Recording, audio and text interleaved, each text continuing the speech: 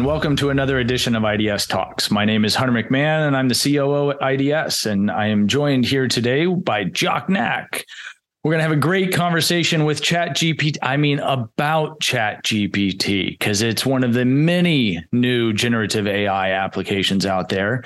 Jacques, what is the latest question you've asked of ChatGPT? Well, hello. Question I've asked of ChatGPT, 1,500 ways to make $1 billion. Did it give you any good answers? Because I'm gonna be working on that over here to the side.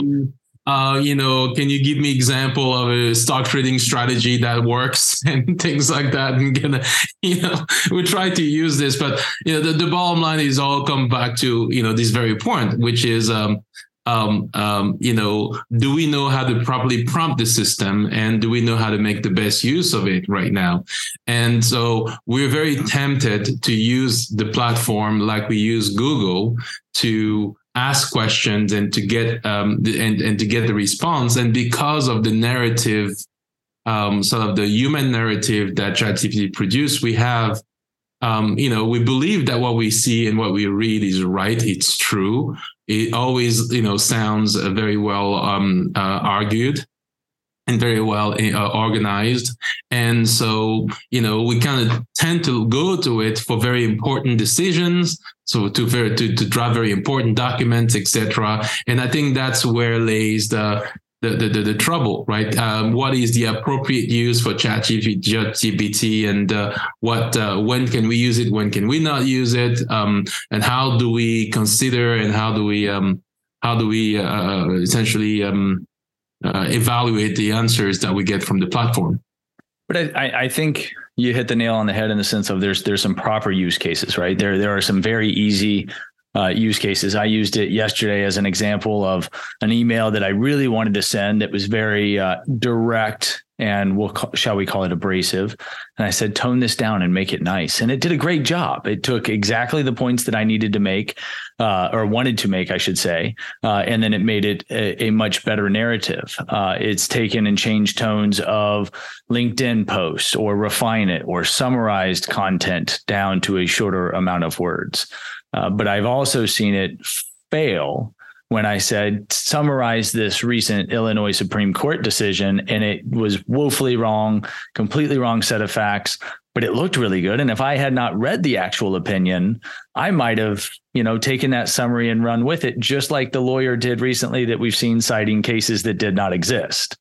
That was a very fun case indeed. I read about it, but we've also seen the same thing with student writing articles and submitting essays that are listing and referring to books that have never been written or that never existed. And it is really on how you prompt the platform. If you see, give me an example of, or create a fictitious statement of, well, the system will do just that, right? And a good example of how we've used it recently, some of our engineers needed to create, sample data sets and, to test a new platform that we're designing.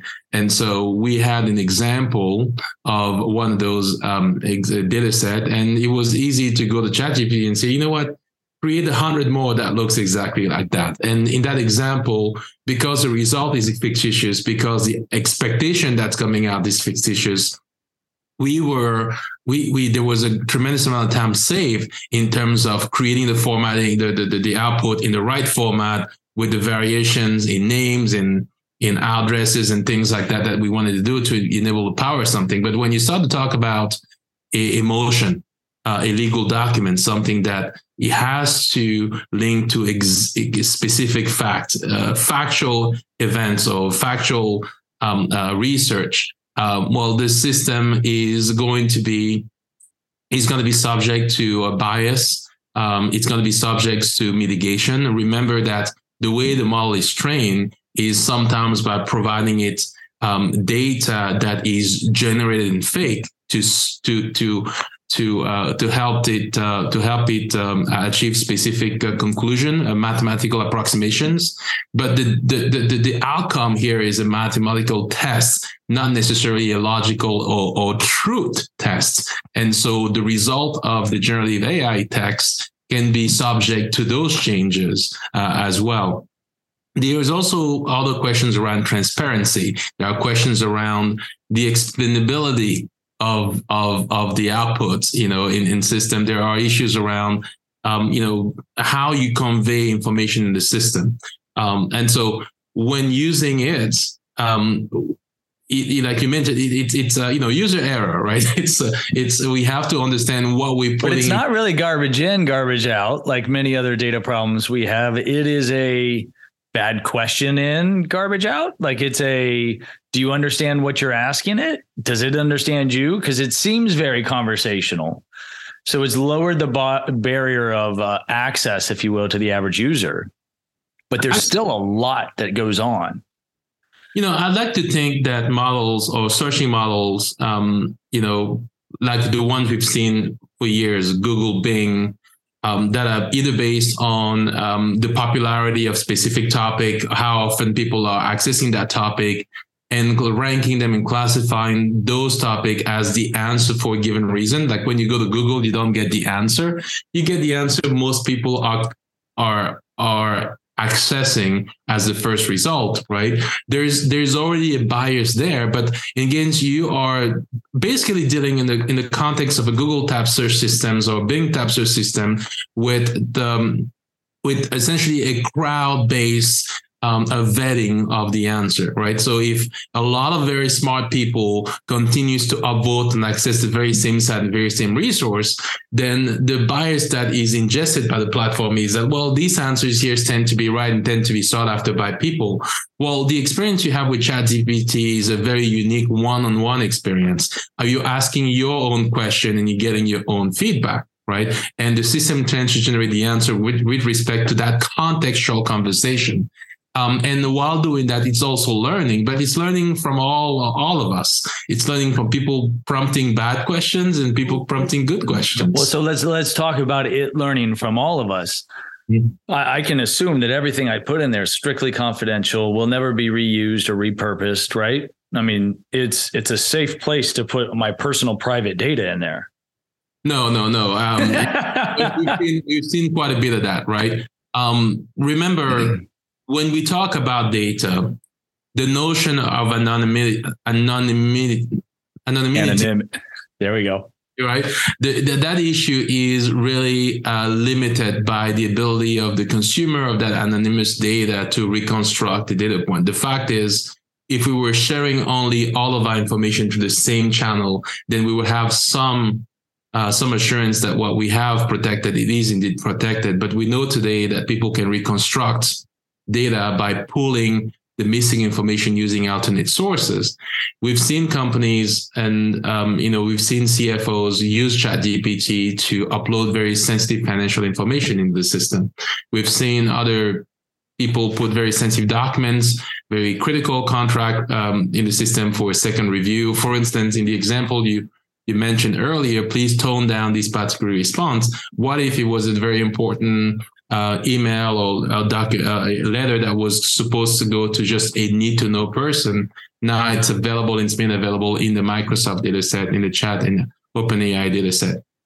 It's now available there. And that type of leakage may have consequences. I think right now we don't really know, but it is, from a data security and data privacy standpoint, it is important to think about what you use as your prompt and what you use as your examples, how you mention people, to think about controls around anonymity, right? Implementing controls around security. And ultimately, you have to have, if you're looking at the subject matter expertise type of topic, it is important to understand actually and to be able to interpret the answers. I definitely wouldn't really be able to understand ChatGPT responding to me about a question on medical something, and I'll just take its words for it, right? So let's use that example though, and I think I have found a couple of these where it's a starting point of knowledge. It's not the destination, if you will. So if you sat there and said, "I'm feeling this way, what kind of doctor should I call?" Maybe there is a symptom analysis that you could get at least a direction, but you're not there to get a diagnosis. You're there to maybe know a next step. Are you doing WebMD right now? No, I'm combining the two. But okay, so another example is, where should I look for statutes about something? I'm not saying that is my final research destination. I'm not using that as the end all be all. But if I don't even know where to start, it could give me a baseline reference point to get going. I think some of the common ones is, tell me more about this or explain this to me. And it simplifies it in a way that it lets you get started, not finish your research trail, if you will. Absolutely. I think there is tremendous applications for ChatGPT. But however, it is not ready to replace, a professional that has spent years building his craft and learning about a particular area of knowledge. ChatGPT won't replace your lawyer. You won't replace your doctor for a professional opinion that looks at fact and looks at the details. It's a language model. And I think it's very important to not just skip very quickly through those warnings and those notices that ChatGPT presents before you start every one of the sessions, right? It is very important. And also understand the nuance between, version 3 versus version 4 and version 2 in how it's interpreting and providing those answers. How do you go about prompting the system? I don't know, right? I think that one of the areas here is that you have to make sure that if you're using the model, it's a regularly maintained model. It's a model that has the most updated version. You have to be able to sometimes the answers require to have subject matter expertise to detect bias or to detect trends of thoughts within the system. I would be very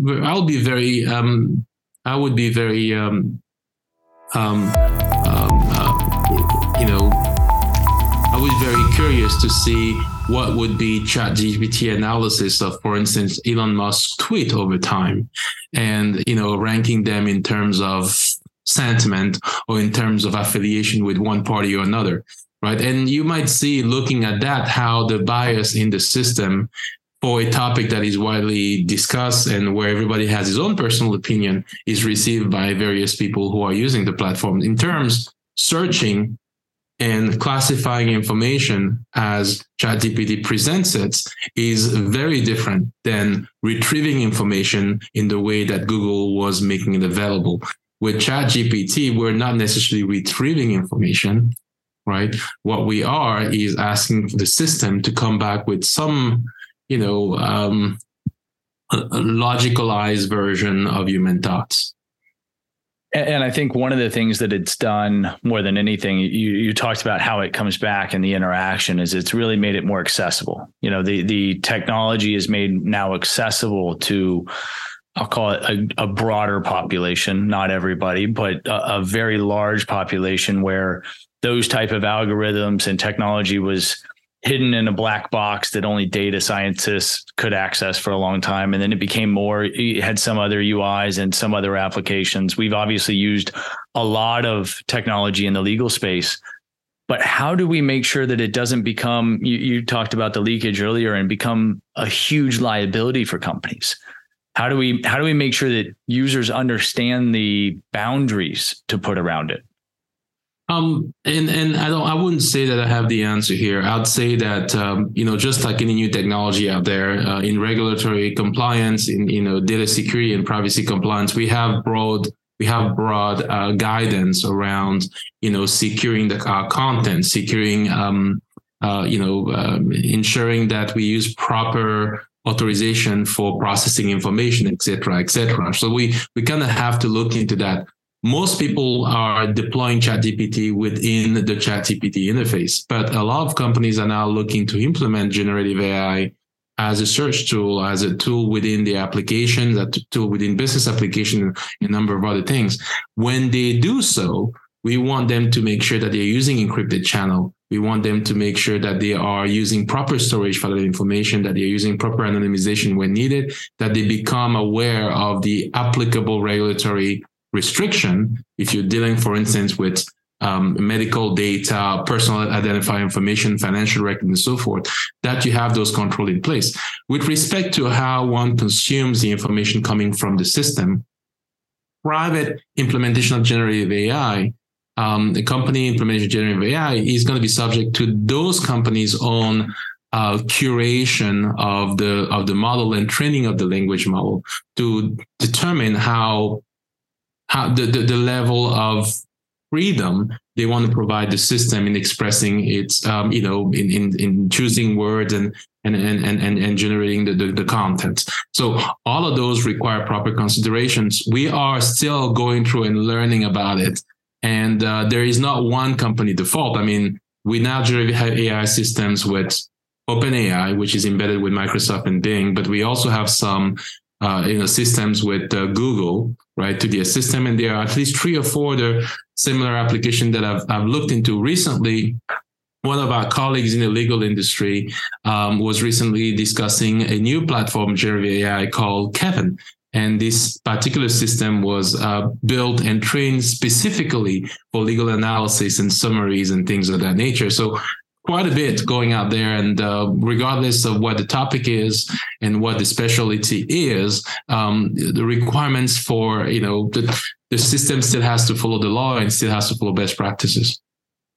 So it's a great opportunity, but also great risk. And so it's a matter of understanding really what you're doing with the system, understanding where your data is going and how it is being used, so that you don't create unnecessary risk associated with the adoption of new technology. Absolutely. I mean, I think that some of the things that we want to have, just like there's a requirement right now to disclose when you use robots to provide customer service in specific industries.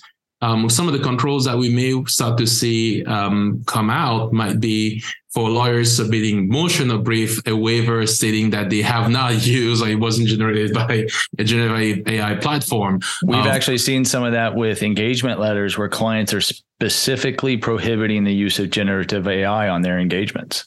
Yes, exactly. So there is that, right?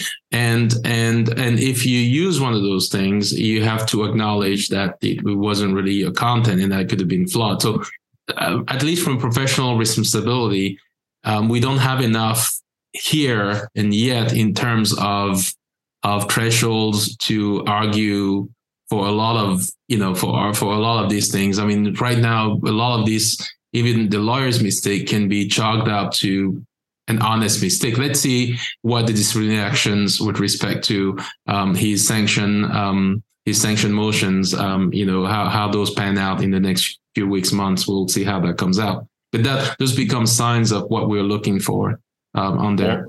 Maybe we'll have to have a follow-up once those rulings come out. But for now, I want to thank you, Jacques, for joining us and our listeners again.